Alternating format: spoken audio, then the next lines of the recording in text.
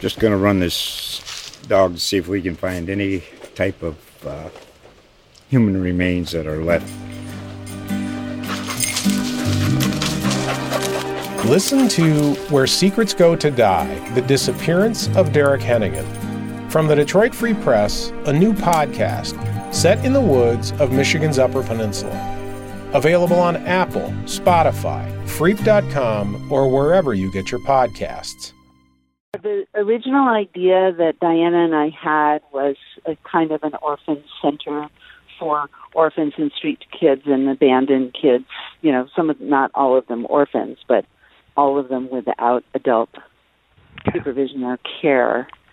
But within 2 weeks of getting back to Makindu in August of 1998, I quickly realized that there was no way we would be able to help the need obviously was enormous, and so many kids. And, you know, to build an orphanage or an orphan center, you know, with 24-hour staff, we could probably afford to run it and help perhaps 40 children. And there were so many other children that needed our help.